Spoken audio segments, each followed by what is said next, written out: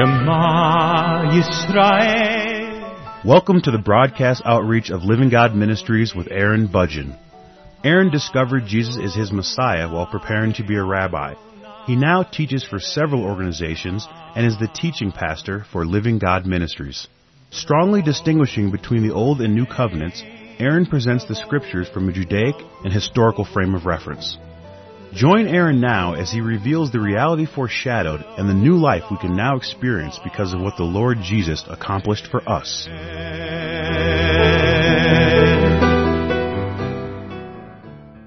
I'm presenting a verse-by-verse study through the Gospel of John, and this is the 49th program in this series.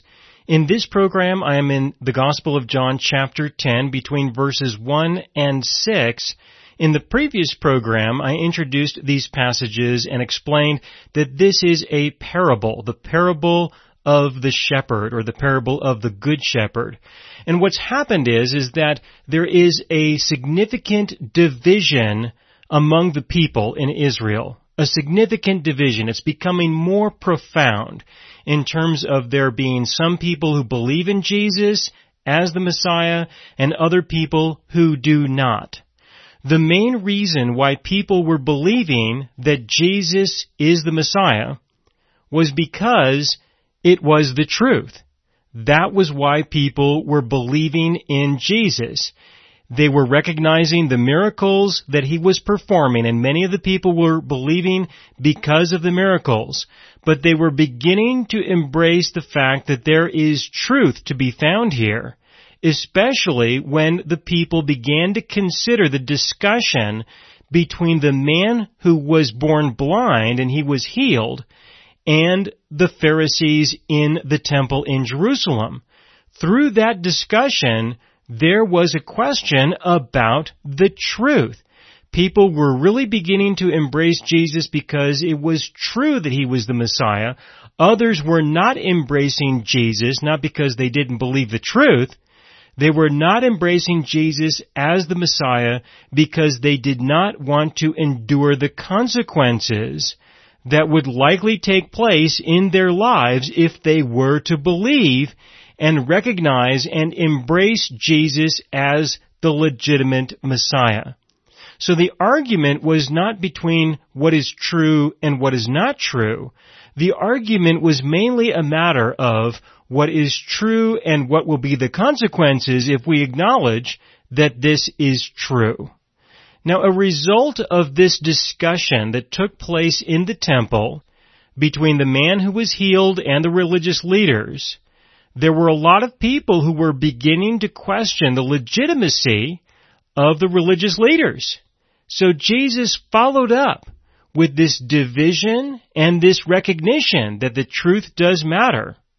He followed up with this and he presented a parable to the people. He spoke parabolically about this issue and that there needs to be a division between himself and the other religious leaders.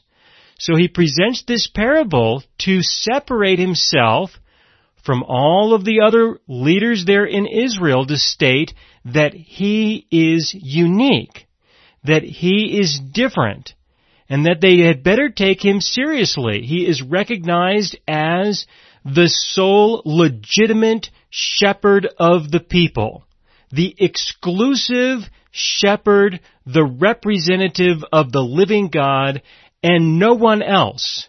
There is no one else who can take a position similar to that. Before that, there were many rabbis, there were many teachers, there were many people who were recognized to be shepherds among the community. And so people recognized the legitimacy of many of the religious leaders. You could say that you were a student or a disciple of one or the other, and this was considered to be acceptable. But Jesus asserts exclusivity. He asserts the fact that he is exclusive, that he is the one and the only one. And this was unique. And he does this within this parable. Through this parable, we can also learn a lot about the kind of relationship that he would like us to have with him. In John chapter 10, verse 3, it says, "To him the doorkeeper opens, and the sheep hear his voice."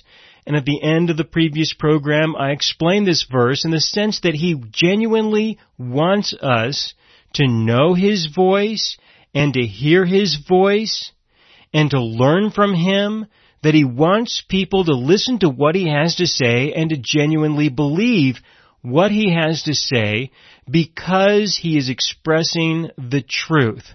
He went on and he said, "And he calls his own sheep by name," to express the fact that he wants an individual relationship with people. He wants it to be individual, to be in effect on a first-name basis with each and every one of his people. And he leads them out, which is to say that he is going to lead people individually. He can lead people collectively as well. He certainly is free to do that. He's not saying that he won't do that. But in this context, he is asserting that he is the shepherd of all of the people of God, the legitimate, true people of God, and that he has an individual relationship with each and every one of them, speaking to them by name and leading them by name as an individual. And this is unique because the collective relationship that was defined by the Old Covenant was something that the people were trying to maintain, that the leaders, the religious leaders at that time, they were trying to govern the entire nation, the entire group of people. They were wanting to establish and maintain a relationship with people from the priesthood to the general population. Certainly there were individual rabbis, there were individual people who had individual relationships. There was a lot of that. But because of the recognition of the many rabbis, the many people, and the acceptance of the many people, there was not a division, not a distinctive division between the rabbis like there is between everyone and Jesus. There was still a significant emphasis on the collective, on the community, on the nation as a whole, that everyone would participate in something that was close enough that there would not be a significant division among the people. But with Jesus, the division is quite clear. It is quite obvious. In verse 4, this is John chapter 10, verse 4, "And when he brings out his own sheep, he goes before them, and the sheep follow him, for they know his voice." Jesus genuinely wants us to know his voice. This is very important to him. And to know his voice is an individual experience. That is an individual experience that we have between us and our God as we listen to him over a period of time, as we are attentive to him, as we learn from him. As an example, when we study through the Scriptures, and he speaks to us in the core of our being and gives us divine revelation concerning what we see, what we read, what we understand. He speaks to us in a way that we will know that it is he who is speaking to us and revealing truth to us. A little bit at a time, as we grow and mature, we discover more and more of the truth of God. And this happens in the depths of our being, in our spirit. And as this takes place, we will begin to identify the voice of God in this sense. It is a spiritual connection that I can only testify of. I cannot teach anyone how to hear his voice. I can only testify of the existence, and you must pursue this on your own. But I want you to see at the end of verse 4 that Jesus genuinely wants people to know him, to know his voice, to follow him when he calls upon them, knowing that He is going to be going out in front, that He wants us to follow Him into the adventures of life, into the ministry of the gospel, in the ministry of the Holy Spirit of God as He reaches out to people, that they may be encouraged to turn to Him, to surrender to Him, to embrace the covenant that is in effect, to be born again by the Spirit of God and begin to know Him just as others know Him. In verse 5, John chapter 10, verse 5, Jesus becomes much more aggressive about defining this separation between Himself and the other religious leaders. In verse 5, yet they will by no means follow a stranger, but will flee from him, for they do not know the voice of strangers. Now, in speaking about this parabolically, there were a lot of religious leaders who were there. But just as the man who was born blind and healed of his blindness, he went into the temple and he heard the voice of the religious leaders as he spoke with them about what happened to him, about what Jesus did for him. He recognized that these people are not worth listening to, that these people are not legitimate representatives of the living God. And this is a way to describe them being strangers, that they are not true, legitimate representatives of God. They are not to be recognized as shepherds over the people of God at all. They were asserting themselves in that context, but because they were not willing to embrace the truth, those who are of the truth will consider these people to be as strangers. They are strangers to the truth. And so their voice is not going to be recognized because they are not speaking the truth. What do you do with people like this? You flee from them. Now, in the context of this parable that Jesus is presenting, the religious leaders kicked this guy out of the temple, cast him out of the synagogue. They removed him. They told him to go away. But Jesus is reframing this situation and saying you shouldn't be waiting for them to kick you out, to cast you out, to remove you. Instead, you should be the one who flees from them. So have confidence. Have courage. He's indirectly speaking to the people openly, in public, telling them, look, don't wait around for these religious leaders to reject you because you believe in me as the representative of God, as the true shepherd of God. Don't wait around for that. Flee from these people. Leave these people. Abandon these people. What are you doing waiting for them to reject you? You know that they are going to reject you. There's no reason to stick around. Recognize that these supposed shepherds are not the legitimate shepherds of God. Recognize that and leave. Flee. That's what you should do. Embrace the true shepherd and grow in your relationship with him on a first-name basis with him. There is only one shepherd, folks. There's only one. That is Jesus himself. And he wants you to listen to him. He wants you to know his voice. He wants you to be available so that when he opens the door and he calls your name, you follow him and he'll go right out in front and lead the charge. He will. And you go right along with him with great confidence that you have been called upon by the true and living God to be a participant in something related to his work. And he wants you to be a part of it. So go with him. Absolutely. Go with Him. Be led personally by the true shepherd of God. And if there's anyone else who dares interfere, who dares to get in the way, who suggests that maybe you're not ready, you don't seem to be ready, not to their satisfaction, you flee from these people.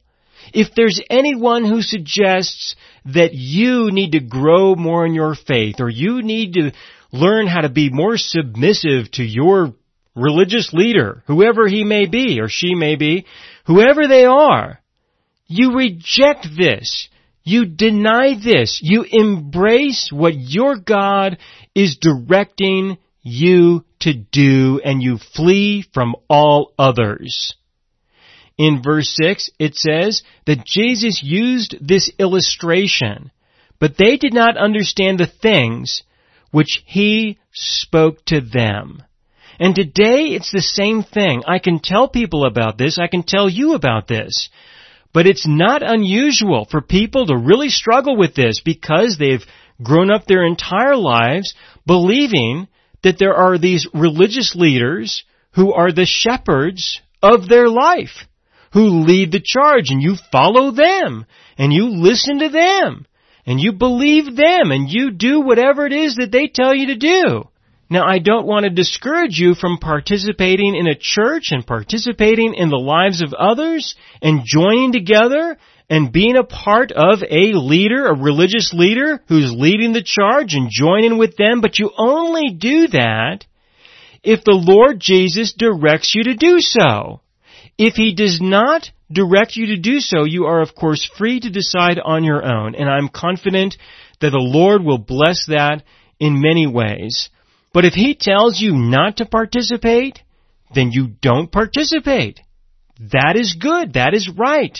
So this was a struggle back then, and it is a struggle right now because there are so many supposed shepherds. These supposed shepherds are not telling the people about the importance of recognizing the true shepherd, the importance of listening to Him, and that whatever He guides them to do is to always have preeminence over anything and anyone. Instead, even today, there are many people who assert themselves as the shepherds over the flock, who relate to the people as if they are the ones who define what Jesus is saying to them. And when they do that, that is definitely out of bounds. That is beyond the scope of what is acceptable in terms of how our God has defined the new covenant. Now, the way that Jesus describes these folks is He describes these people as robbers and thieves. He will also be describing them as hirelings. But between verses 1 and 6, He's just referring to them as robbers and thieves. Now, to understand this, you have to understand the fact that everyone on this planet belongs to God.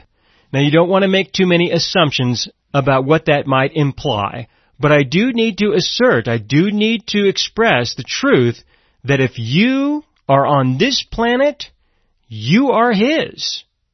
You really are. Whether you like it or not, whether you want to acknowledge it or not, whether you believe in Him or not, this is His planet. And He is the Creator who has created all things and all people. And He is also the one who can decide if He will destroy everything. He is the one who can decide who may live and who may die. He has that power. He has that authority. And so on this basis, I think it's reasonable for people to accept this as reality, that everyone belongs to Him. Everyone is His property. Everyone is His possession in that context. But He certainly has allowed people the freedom to choose if they want to be a part of His kingdom through eternity, or if they would like to reject him, and so when they are no longer a part of this planet, of this world, he has somewhere else where he can put them and they will be forgotten. But in the overall context, I want you to understand that everyone does, in a sense, belong to God.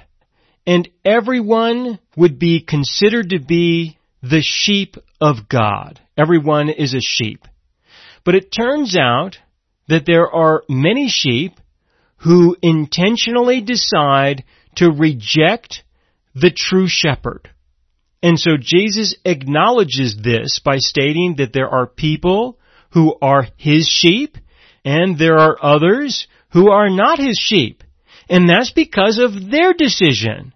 It's not because he created all these people and said, okay, out of all of these people, I have decided that only 6% of the people are my sheep, or maybe 60% of the people are my sheep, and the rest of them, I have created them, and I have defined them in a way so they definitely are not my sheep. There are people who want to believe things like this, but I don't see this anywhere in the Scriptures at all. I really don't.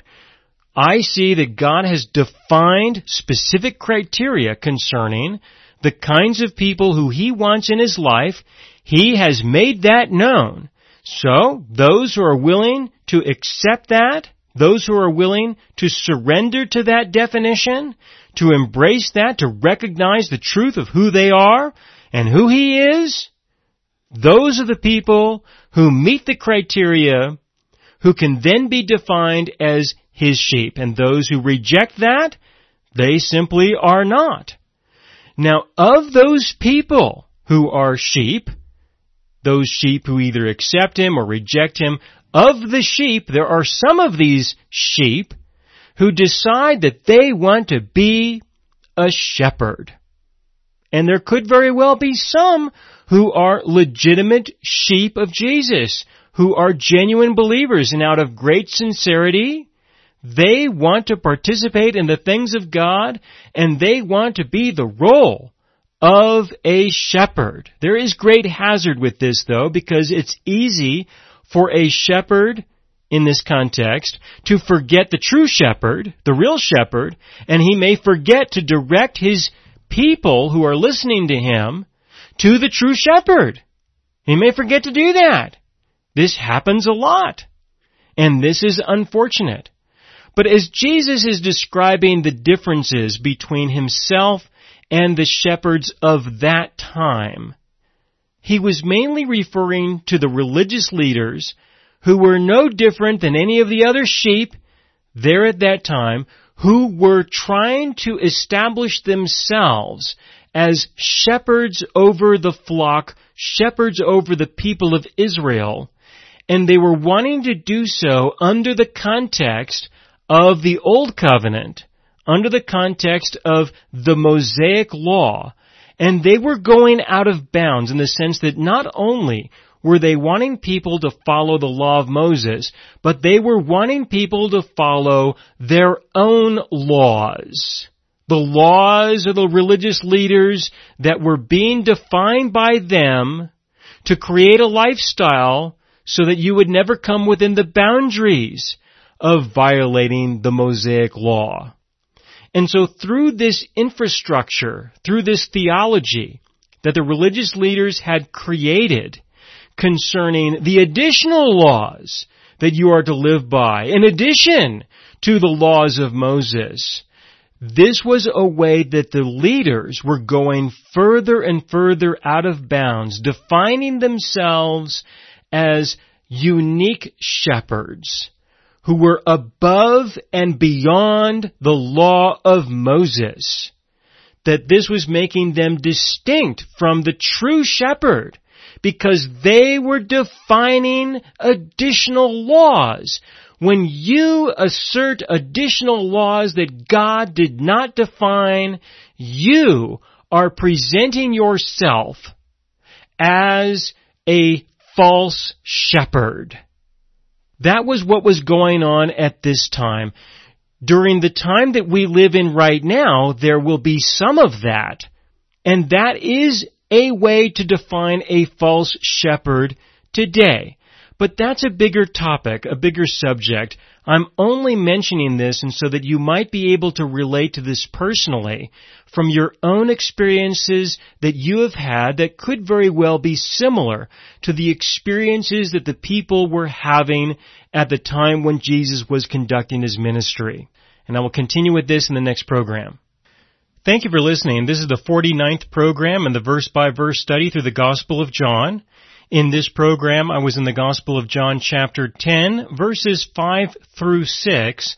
In this program, I spent some time introducing an explanation of what Jesus would be referring to when it came to robbers and thieves. What he was stating was that he was the true shepherd, and that if there was anyone who was presenting something different than what God defined, then those differences would draw people away from God and towards those people establishing these new definitions. And the people were the religious leaders there in Israel at this time. And so Jesus defines the religious leaders as robbers and thieves of God, and he, Jesus, is the true shepherd.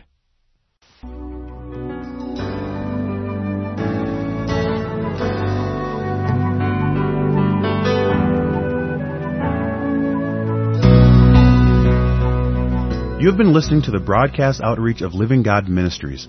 You can hear all of our programs for free through our radio archive at livinggodministries.net. That is, livinggodministries.net.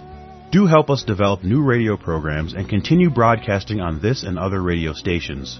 Send your contributions to Living God Ministries, P.O. Box 38353, Colorado Springs, Colorado 80937, or use the donation link on our website, livinggodministries.net.